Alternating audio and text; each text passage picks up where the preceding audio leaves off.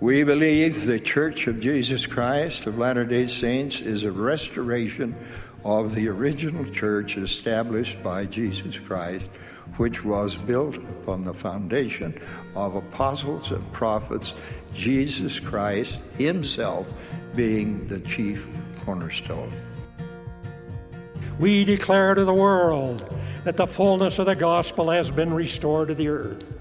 We declare with boldness that the keys of the priesthood have been restored to man.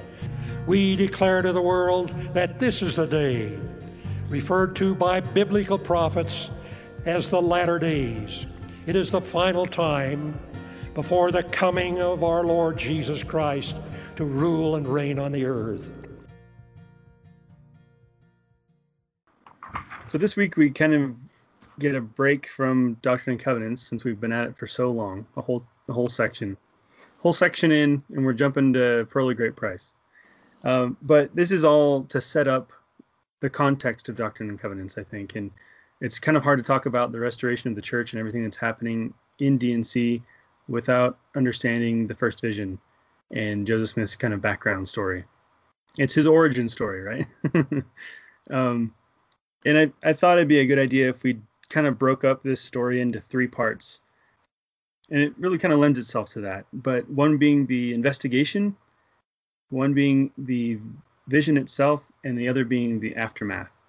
And what I mean by that is the investigation. He starts to realize that he has a problem, and then what does he do about it? And then the vision itself, what happens in that vision? What does it mean? And then in the aftermath, what does he do with that new information that he got during the vision, and where does he go with that now that he has it? And I think by breaking it down that way, it's going to help us kind of understand how that can apply to us as we seek for answers and as we try to resolve doubts that we have. How can we kind of apply some of these same things that he did in these three areas to better understand our Heavenly Father and his will for us? So really, I mean, to start off, Joseph's surrounded by religious fervor, right? The way he describes it, it seems like everyone's kind of trying to figure out where they're going to be. Preachers are competing for people, for converts, and the people are trying to kind of show each other, hey, this is why I chose this, and this one's better, and it's like a big competition of religions.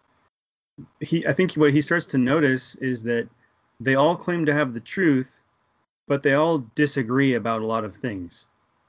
And that's where he's kind of like, how can it be that everyone's claiming to have the truth, and yet there's so much disagreement?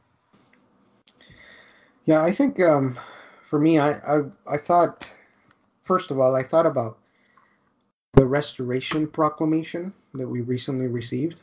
Yeah. And it outlines kind of the steps you mentioned there. And it's interesting because one of the main questions we all ask ourselves, and especially investigators, people searching for the truth, ask themselves, is if there is one God, why are there so many different churches? And not just that there's different ones, why do they fight with each other? And I think that was one of the main things that troubled Joseph Smith, was this contention. Like, because he lived with these people, he knew them, yet they would contend with each other. And oftentimes, well, all the time, that contention is not the same feeling or message you get when you read the scriptures. When Jesus Christ, when he in the New Testament, when he says, "Blessed are the peacemakers," if your brother smite you, turn the other cheek. Why is the contention in all of these other religions not in accordance to that? And I think slowly all of these thoughts kept brewing in his mind and kind of preparing him to have a desire to really want to know. And one of the things I value of Joseph Smith is, one, he was curious and he had questions, but he wasn't fault finding and he wasn't doubting. You know what I mean? Like I think sometimes our Heavenly Father isn't offended by our questions. He isn't offended that we have curiosity, that we want to know why. But he does not like us not to have faith.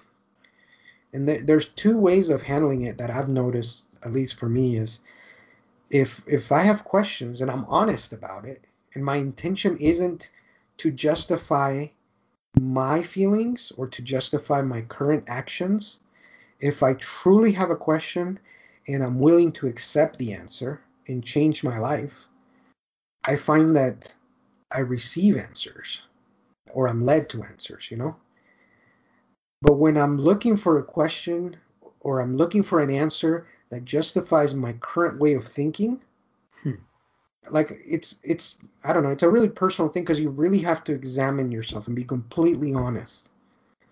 And I think that's what Joseph wanted when he asked the question, when he wanted to know.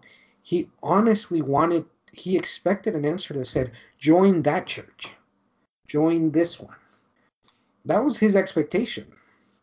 And I think his desire to really know was what enabled Heavenly Father to tell him, the truth is, I'm sorry, don't join any of them. Yeah, I look at verse 6 of the chapter, and it says, "For notwithstanding the great love which the converts to these different faiths expressed at the time of their conversion, and the great zeal manifested by the respective clergy, who were active in getting up and promoting this extraordinary scene of religious feeling in order to have everybody converted, as they were pleased to call it, let them join what sect they pleased. Yet when the converts began to file off, some to one party and some to another, it was seen that the seemingly good feelings of both the priests and the converts were more pretended than real.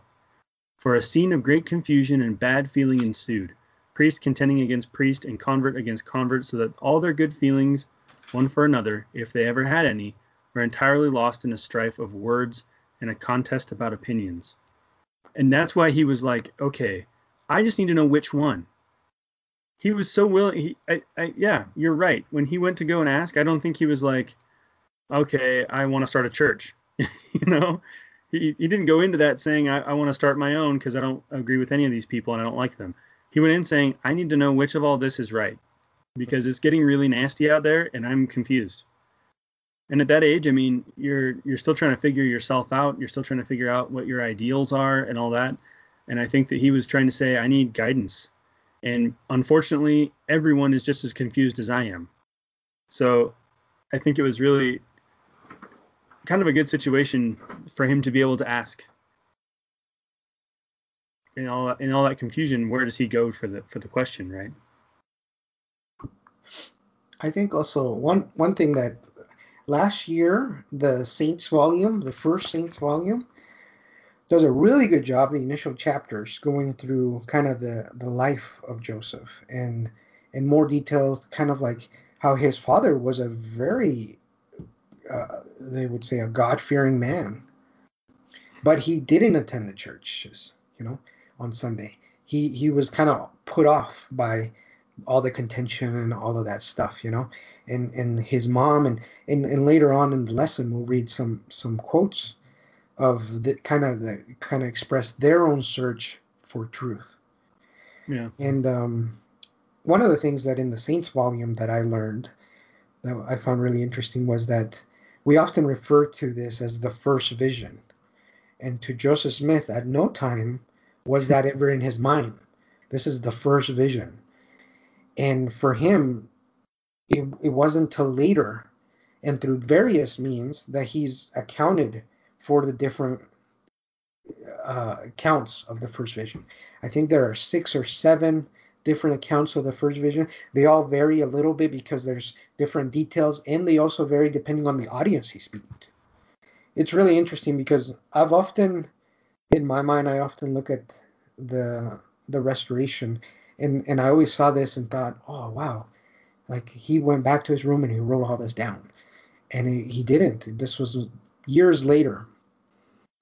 Yeah, and I think that a lot of people start to question the validity of it or of his story when there's variation in it. And like you said, it depended on who he was talking to and what he was emphasizing about what happened to him, that it was slightly different. And I don't know, to me it's like when it comes down to it, you're either going to believe that this really happened to him or not.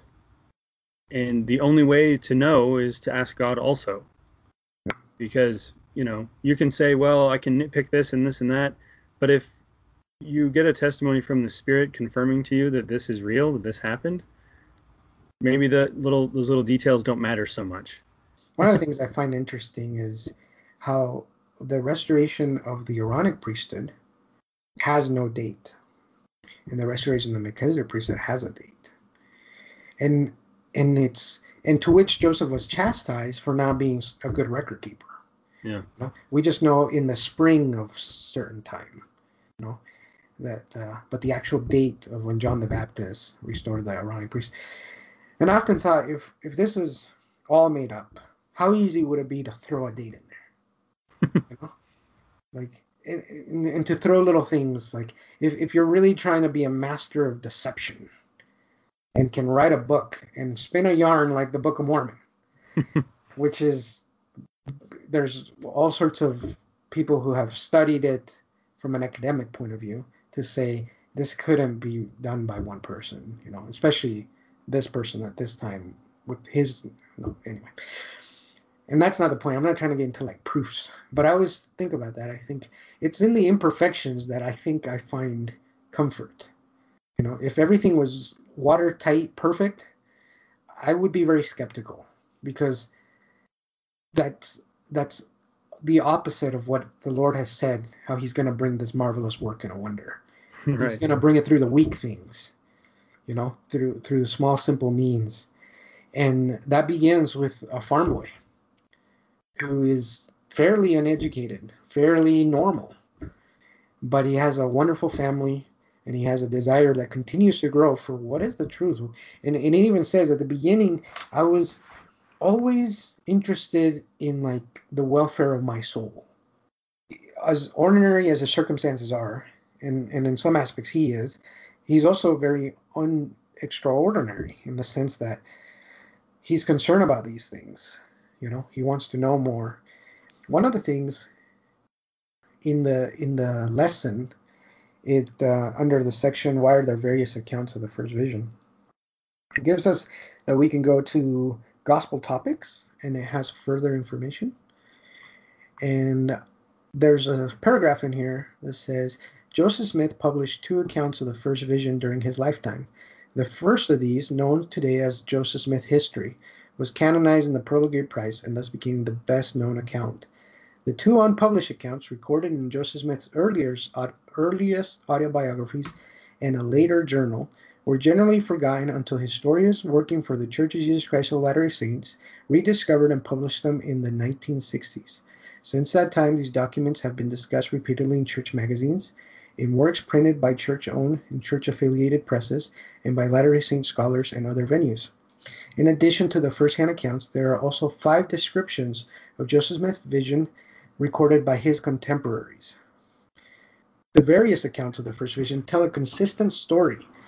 Though naturally they differ in emphasis and detail, historians expect that when an individual retells an experience in multiple settings to different audiences over many years, each account will emphasize various aspects of the experience and contain unique details. Indeed, differences similar to those of the first vision account exist in multiple scripture accounts of Paul's vision on the road to Damascus and the apostles' experience on the Mount of Transfiguration. Yet, despite the differences, a basic consistency remains across all accounts of the first vision. Some have mistakenly argued that any variances in the retelling of the story is evidence of fabrication. To the contrary, the rich historical record enables us to learn more about this remarkable event than we could if we were less well documented. One of the things that I liked about that is it reminded me of this gentleman who told us once that the first vision is the best record we ever have of God the Father and the Son, of who they are, how they appear, what they look like, especially of God the Father. He's caught up in all this confusion because of, I think also he trusted a lot of the people that were giving him advice and were trying to give him guidance, these preachers and stuff. I think he had respect for them, And so as they were teaching, and then someone else would teach something else and maybe talk bad about the other guy, that caused a lot of confusion for him. And I started thinking about our situation today, and how there's kind of a lot of confusion with ideologies out there. And a lot of philosophies and ideologies of men can cause confusion because they're flawed and they're selfish and they're often pretty exclusive. And that's just not the way the gospel is. The gospel isn't like that. And so just like Joseph, we have to try and seek out the signal of the Spirit through all that noise that's around us. People saying, this is the way you should think. This is the way you should think. You should look at the world this way or that way. And it's like, okay, there's some truth to that, but what does the Lord want for me? What does the Lord want me to do? How should I see things through the lens of the gospel? How can I make that my lens instead of so-and-so's thoughts or so-and-so's party or so-and-so's whatever? How can I make the gospel my focus? And so as he's doing that, I think we also see that just wondering about it and just thinking about it isn't enough. He went to all kinds of revivals. He went to different churches. He attended, right? He went and sought it out. He studied. He read the scriptures. He pondered them, and he prayed a lot. And it wasn't just handed to him. The answers weren't just handed to him, like, oh, yeah, here you go. He kind of had to work for it. And in verse 9, he says, my mind at times was greatly excited. The cry and the tumult were so great and incessant. Even he recognizes that I got worked up about some of this stuff too. I got really excited about so-and-so's really good and uplifting sermon, or maybe it's one that just kind of gets you going. You're like excited about it, but he was calm enough to not allow the loudest and the strongest argument to confuse him. He was able to listen, to take his time, to internalize it, and then see if that coincided with the scriptures he was reading and stuff like that. I think a lot of times when we look for answers to our biggest questions, or maybe even, trials that we're facing, we want immediate results. We want to be able to say, well, I prayed and I had faith, so where's my answer? Or I opened the scriptures at random. I've heard people do that, and then they read the first scripture and it's the answer to their prayer. And it's like, that's not how that works. 99.99% of the time, this is a process, and it's somewhat burdensome. And you kind of have to earn those answers. And of course, there are definitely situations where the first prayer you get an answer, or you do happen to drop the scriptures and they open to an answer. I'm not going to say that's not possible. With God, anything is possible. But most of the time, if it's something that you really are working through, it's going to take some work. Yeah. Well, I think like you mentioned, if all we need is an answer, and God has the answers, then why doesn't he just tell us everything we need to do? Yeah. But if his purpose isn't just to tell us what to do, it's to help us become something, it's to help us grow, then it makes a little bit more sense the way he works with us, that he will allow us to use our agency. It's like if you're children, if you're like a helicopter parent, you're always hovering around your kid. And every time they go to do something, you just, let me help you. Let me do. And they can never exercise and do their own thing. One, they're not really going to be prepared. They're going to have a checklist of great things that you've helped them do. School projects and all these other things. But if they don't start learning how to do things for themselves, it's, in a way, you're not doing them a great service. Oftentimes, we want our Heavenly Father to micromanage us. And I think we don't really think that through when we're wanting solutions. And that's where we have to keep the end in mind. We have to keep the perspective that this life is meant to have good and evil. It's meant to allow us to use our agency in our bodies and to learn why these principles of the gospel are true, and not only true now, but are true for all of the eternities. And that's something that helps me, that I think of when I think about, why doesn't God just do this? Why doesn't he stop bad things from happening? Why doesn't he just tell me what I need to do? Here I have a bunch of choices. And one is, we have the first thing we need to start with, I think, is we need to start with the framework of the gospel. And in that framework are like the gospel principles. We should align, it's almost like a filter to our decisions. do they fit inside gospel principles? And that can help us weed out some definitely bad decisions, right? And then how do I filter it more to my specific situation?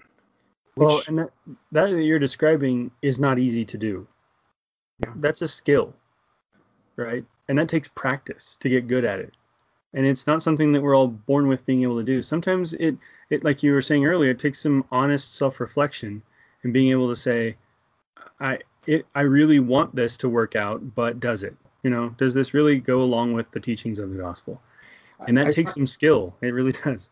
And I think we also don't realize that the Lord can tell us at one point something that is correct. In another situation, that same commandment or that same principle doesn't apply. There's, for example, like the proverb, there's a season and time under heaven, right, for everything. A time to love, a time to die, a time to kill, all those things. And just like Nephi, there's a time to keep the commandments, thou shalt not kill. And then there's a time you need to take Laban's head. Yeah. And I think for us, I find it really interesting that our beloved prophet, President Nelson, a few months ago told us the best thing we can do right now is take a media fast, a social media fast. And a couple months later, he says, I think we should all go on social media and express our gratitude. You could almost look at those things as opposing advice. You could just listen to the first one and say, that's it. I told you all along. Social media is bad. Delete it from. No one's having an iPhone. Everybody, in my family, we're not even having the internet. That's how righteous we are. And you could look at the other one and say, I told you we should be on there posting every day. But both of those, without using the Spirit and without using and trying to understand the meaning, the principles of what he's saying to us. One, he's saying, when we feel overly bombarded from this tool, we need to take a break. And the other one is, if we have a tool, ensure you use it properly. Use it for what you didn't think you could use it for, sharing the gospel. That thing that was stressing you out can actually be totally different experience, and you could use it to share the gospel. And right there, I was thinking about that, and oftentimes, I mean, with the prophet Joseph, I think he's wrestling with these things. Why does a Presbyterian say this? Why does the Baptist say? And they're both supposed to be good things. They're both coming from the same scriptures. Why are they opposing? Why does this, that? And, in verse 10, it says, in the midst of this war of words and tumult of opinions, I often said to myself, what is to be done? Who of all these parties are right? Or are they all wrong together? If any one of them be right, which is it? And how shall I know it? I think we can all relate to that, because when we find contradicting opinions about anything, what's the best dishwashing soap to buy? And you'll have turn on the TV. Almost all the advertisements are something like, you should buy our car because our car is better than that car, and you should buy our car. Our car is better, and we have more miles, and we have a better bumper to bumper, and we want more JD Power words, and and it's like, and we live in that world where ideas and things, and to some point is like, what is your purpose? Do you need transportation with this? And then in a little bit with our souls, we can ask the same question: What are we after? Are we after to vindicate ourselves and vindicate our actions? Are we after to be able to judge others? Are we after to feeling superior? Are we after wanting to know the welfare of our soul and what happens to us and what this is all about? Are we after to prove our parents wrong? They keep telling us this. I can't believe it. We have to really dig deep and think for ourselves. Like, what are we after? What do we want to know? And to know that the first vision occurred, that Joseph Smith was a prophet, that the Book of Mormon is the keystone of our religion. It begins a cascade, like an avalanche effect, of like, if all of these things, then Christ is the Christ of all the earth, and there is a plan of salvation. And we aren't dumped here by happenstance, and it isn't up to the age of revelation is over, and it's up to everybody to to figure out the best they can do. No. We have prophets, we have apostles, they have been given authority, and they are also held accountable for what they say and they do, and that's why most of the time they tell us things that aren't necessarily popular, you know? Yeah. I think the other key thing about what he did during this investigation part is that he tried something new. He tried something he'd never done before.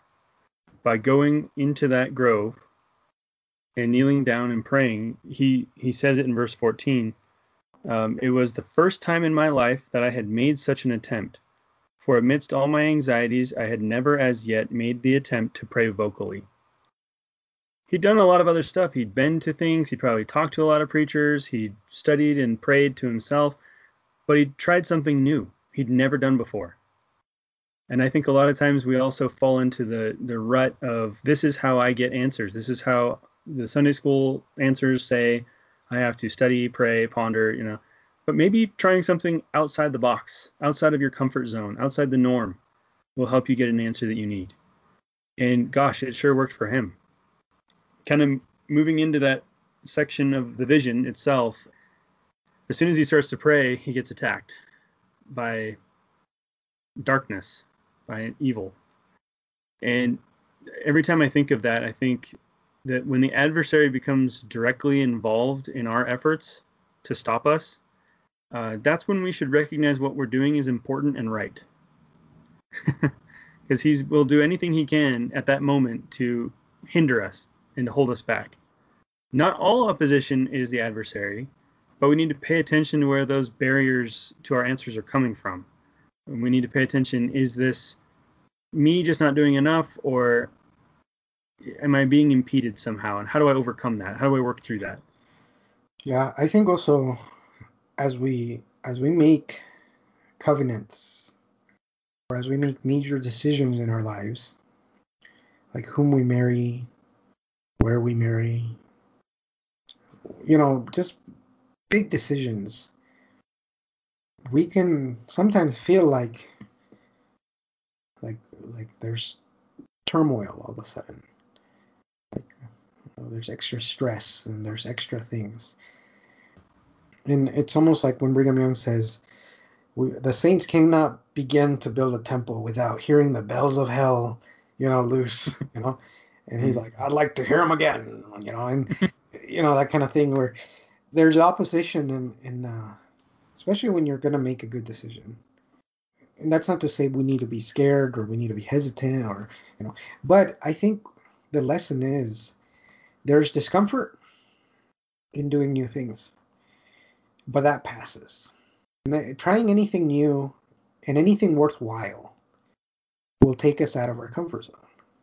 And you have to be persistent. I really like but when he says in verse 16, but exerting all my powers to call upon God to deliver me out of the power of this enemy. And it's interesting because he's trying for the first time ever at the end of verse 14 to pray vocally. In the middle of verse 15, it tells us that it was such an astonishing influence over me as to bind my tongue so I could not speak. Yeah. And if there's a part of me that I'm like, I put myself in that situation and I'm like, what would I complain about? I would say, well, I'm about to pray vocally for the first time. And lo and behold, I can't use my tongue. Yeah. You know, what's that all about?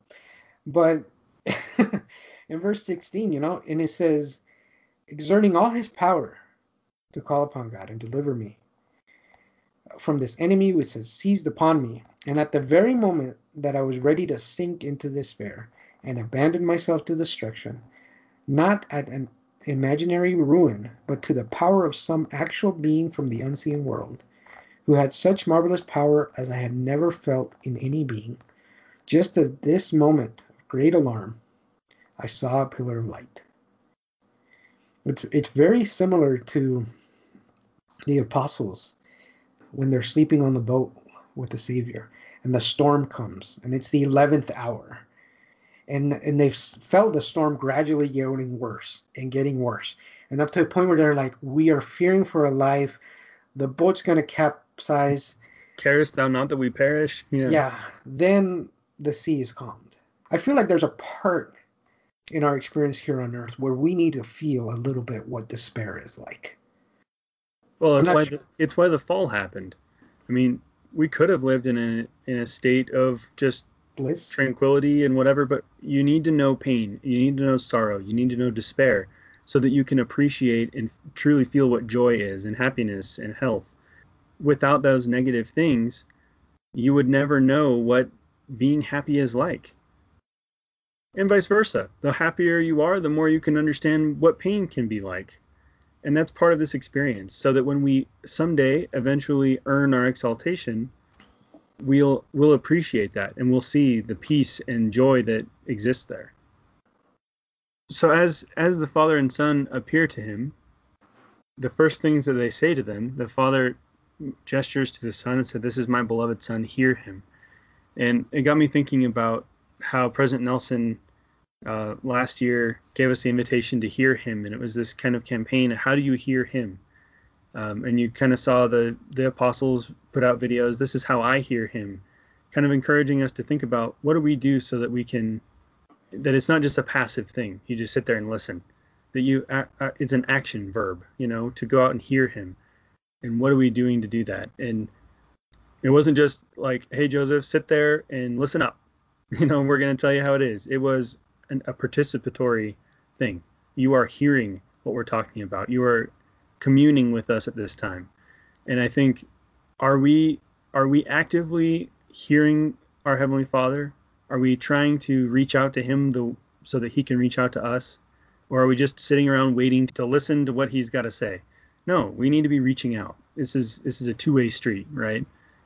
We reach out to him, he gives us answers, and then we'll understand and hear what he's actually getting at. The next part, he talks about that he saw two personages, which glory defile description. They're calling him by name, to the other, so the father introduces the son. And in verse 18, I find very interesting. My object in going to inquire of the Lord was to know which of the sects was right, that I might know which to join. No sooner, therefore, did I get possession of myself, so as to be able to speak, than I asked the personages who stood above me in the light, which of all the sects was right. For at this time I had never entered into my heart that they were all wrong, and which I should join. I really like that because I find myself often that when I inquire of the Lord, when I'm sincere, I find that my question changes. My initial question was most of the time not the right question to ask, or it doesn't match the answer. And finding what is the right question. And so his answer was, I must join none of them, for they were all wrong. And so now it changes. He now is given this answer that he wasn't expecting. And then in verse 19, continuing there, it says, and the personages who addressed me said that all their creeds were an abomination in his sight. For those professors were all corrupt, that they draw near unto me with their lips, but their hearts are far from me. They teach for doctrine the commandments of man, having a form of godliness, but they deny the power thereof. He again forbade me to join any of them, and many other things did he say unto me, which I cannot write at this time. When I came to myself again, I found myself lying on my back, looking up into heaven. When the light had departed, I had no strength. But soon recovering in some degree, I went home. I find it really interesting because he was definitely told other things, but he can't share it with us or whatever. But he went in there, and just as we learn that the Lord acts line upon line, we're seeing that in a very real way unfold with Joseph, where he's given this much and then gets a little bit more and a little. He didn't leave the grove thinking, okay, Here's what we're going to do. We're going to have to go to this. We're going to have that. We're going to start building temples, baptisms for the dead, and the Olympics will come back to Utah at this time. And it wasn't anything like that. And I think that's, if we learn something to consider, is that in our lives, we may not know where everything takes us. You know what I mean? We have a pretty good idea. We want to go to school. You want to get married. You want to have kids. You want to someday, retire, and you want to live in the Caribbean and eat salsa chips. But rarely does it fold out like that. Here, it's not told, Joseph, you will have tons of friends betray you to the point where you'll end up dead, falling from a jail cell window. You know what I mean? Mm-hmm. But we live as if we want, like, what's it called? Like a whole prophecy of our entire life and what everything. So, which to me, just with the Book of Mormon prophets, they were also given line upon line. They weren't told everything. They were told enough. And that's very comforting, how the Lord works with his prophets, because it's also how he will work with you. He'll give you information. He'll tell you enough. And then as you act on that, and as you master that new principle, you'll get a little bit more and a little bit more. It's very common for us to want to go from A to B as quickly as possible. And we forget that in the journey is when all the growth occurs. And that's where we're at. We're in a very small period of time in our existence. But it is in this journey where a lot of growth occurs. That is very important for us. I think what impressed me the most about him during this vision, I don't know. I tend to think that if I said a prayer and all of a sudden this happened, I would have a hard time remembering what the heck I was there to do. I'd be like, what is going on? I don't know that I'd be like immediately like, hey, which church should I join? Suddenly that would seem kind of like, I had a question, but you just tell me whatever you want me to know, And I think it was impressive to me that he immediately asked the question. He stuck to this. It was so sincere that it wasn't like, oh, well, now that you're here, I could be a little taller. That'd be nice, or something like that. No, it was 3 wishes. Yeah, it wasn't like that. He was so sincere in wanting to know that as soon as he got the chance to ask, that's the first thing he did. And yeah, he probably got other information here and there. We don't know how long this took. We don't know what all was said, but he came out of it with an answer that you shouldn't join any of them, and probably a promise that more will come. It's interesting to me, as we move into the last section of kind of the aftermath of this vision. In verse 20, he says, "It seems as though the adversary was aware at a very early period of my life that I was destined to prove a disturber and annoyer of his kingdom." And I found that really interesting because he recognized that the reason why I'm facing so much persecution over this, as I start kind of telling people about it, is because the adversary is working against me still. And from very early on, he knew that I was not going to be easy to deal with, that I was going to be stalwart in my beliefs and in my convictions. And, I hope that we can be like that too. I would like to be a disturber and an annoyer of the kingdom of the adversary too. I'd like to be somebody that just, I'm not going to let you have it easy. I'm going to be standing for truth whenever I can, so that whenever he tries to be negative or bring people down, that I'm counteracting that. And I think that that's just a really good example for all of us. And it's something I think that all of us can try to do, is work counter to the adversary whenever possible, And it's simple stuff. It's ministering. It's growing and strengthening our testimonies. It's all of that just is a way to work against his kingdom. Yeah. I think also Joseph was very innocent, without guile, because in this next section, he goes to one of his Methodist preachers, who was someone he had talked to before quite a bit, and he recounts the story to him. And right away he dismisses it as something from the devil. Yeah. You know, that it's interesting. I find it interesting how people can believe in the devil and in evil and in ghosts and whatever much easier than they can believe in good. You know. Anyway. Well, these guys saw him as a threat, right? Yeah. He comes and says, "Hey, I had a vision where I saw God the Father and Jesus Christ, and they told me this." And these guys are like, "What? No, I need to immediately discredit this because it threatens my standing. I've never had an experience like that, and I just have to make it look like this is a foolish boy." I get the feeling that he felt so happy for his question and his answer that he thought others would be just as fascinated and as interested, that they too were searching for the truth. You know what I mean? And in verse 22, he says, "I soon found, however, that my telling of the story had excited a great deal of prejudice against me among the professors of religion, and was the cause of great persecution, which continued to increase.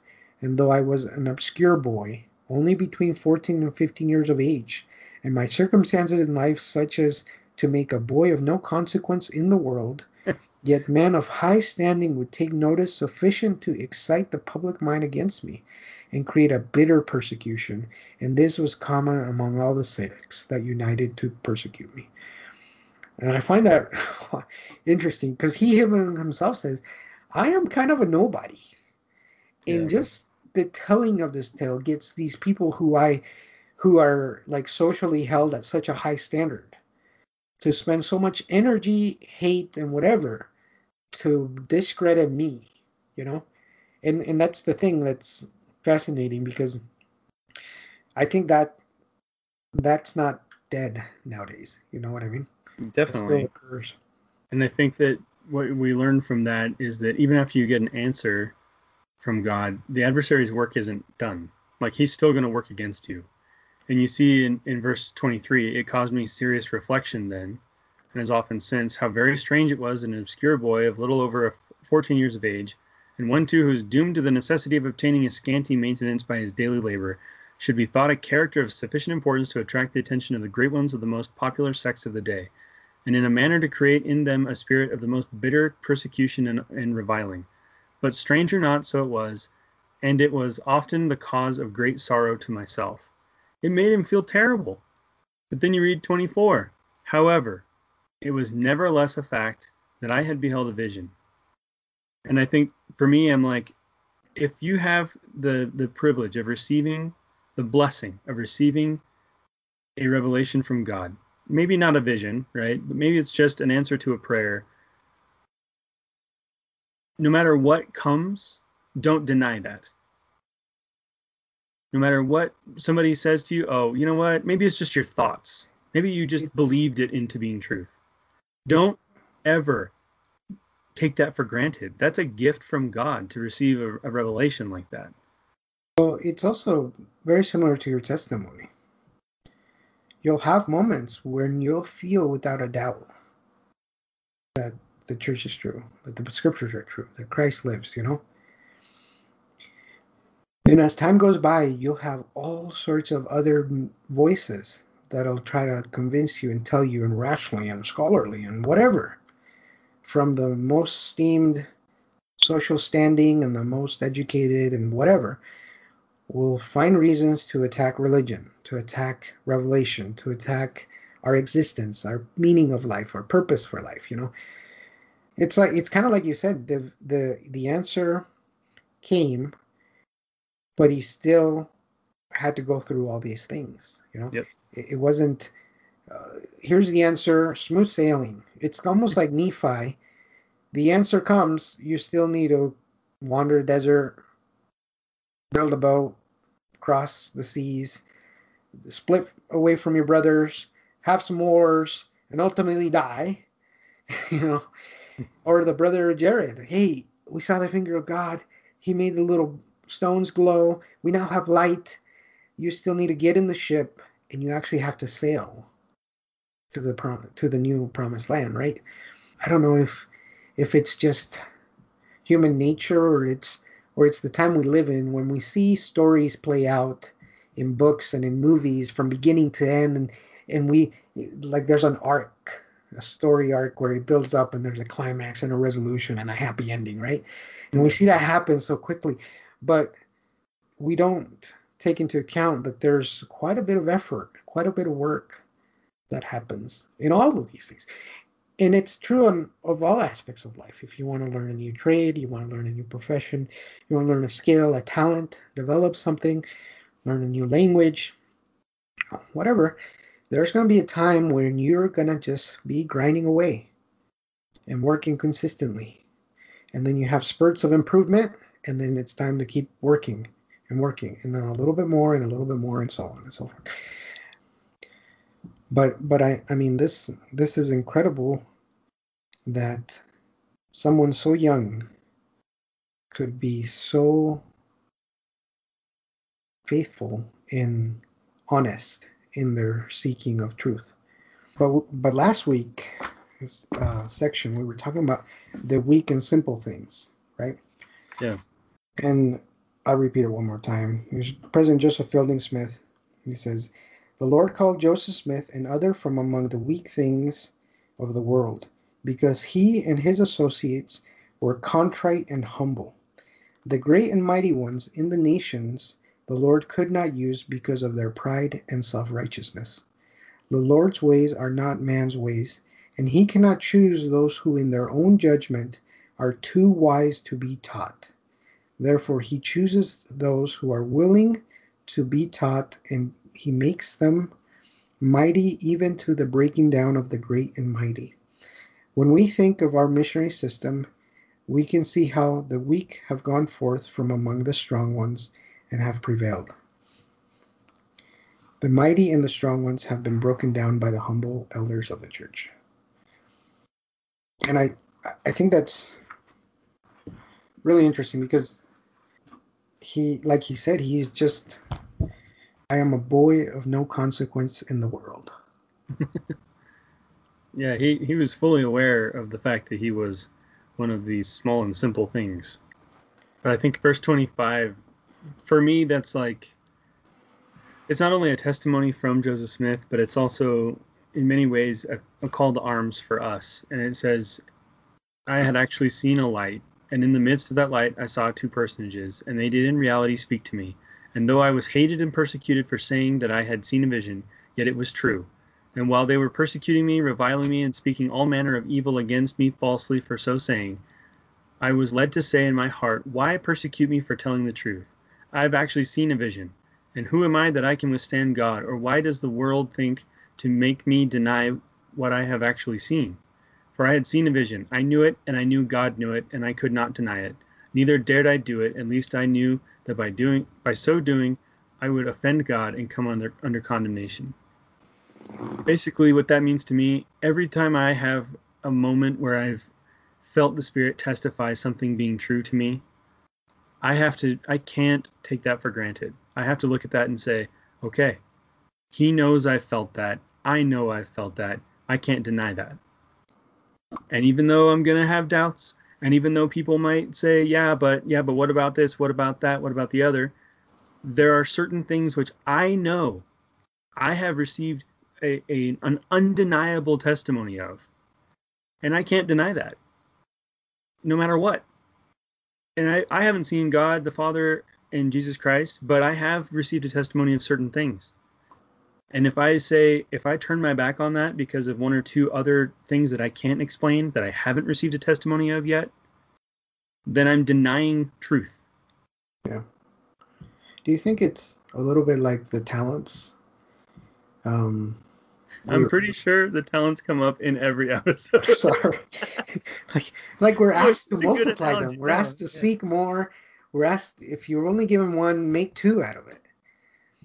But I think often we think, oh, we know this, but I'm gonna bury it, you know. And we you know, I like this, the second to last paragraph of the Restoration Proclamation. And it says, we gladly declare that the promised restoration goes forward through continuing revelation. The earth will never again be the same, as God will gather together in one all things. And then it keeps going. It's pretty awesome. I think we should all take the time to read this again. It's just one page. It's not very long. But I find it that this moment, as important as it was for Joseph Smith,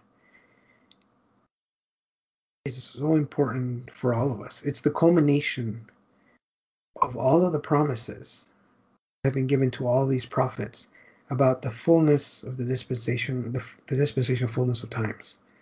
In this event, God shows that he's the same today, tomorrow, and forever, right? Yep. He shows that his prophecies will be fulfilled. And it begins to usher in the fullness of times. And as happy as Joseph is, I'm sure there's many, and we too can be happy. Because now that the heavens are open, we're going to see that there's so much changes, so much advice, so different is the way of the Lord doing things than what we think it is, right? And one of my favorite quotes, I don't know from whom, but I have it in one of my other scriptures. It just says, the Lord's not interested in our abilities, he's interested in our availability. And I kind of feel like, as Joseph goes back to these reverend and these preachers, they're so busy thinking they know. They're so busy heading down their road. And I'm sure these aren't evil people. And we're going to find out that there's many. We'll find whole congregations in Europe and in other places who join and realize. And it all comes down to wherever you're at. I think the Lord's not asking you to with one bound get all the way to the tree of life. He understands that we all reach that point at a different time, and that's okay. With what you know, ask yourself, what can I build on what I know? What can I, how can I, or even how can I remember what I used to know? How can I feel again what I used to feel? And in that reassurance, if we take the example of Joseph and we're willing,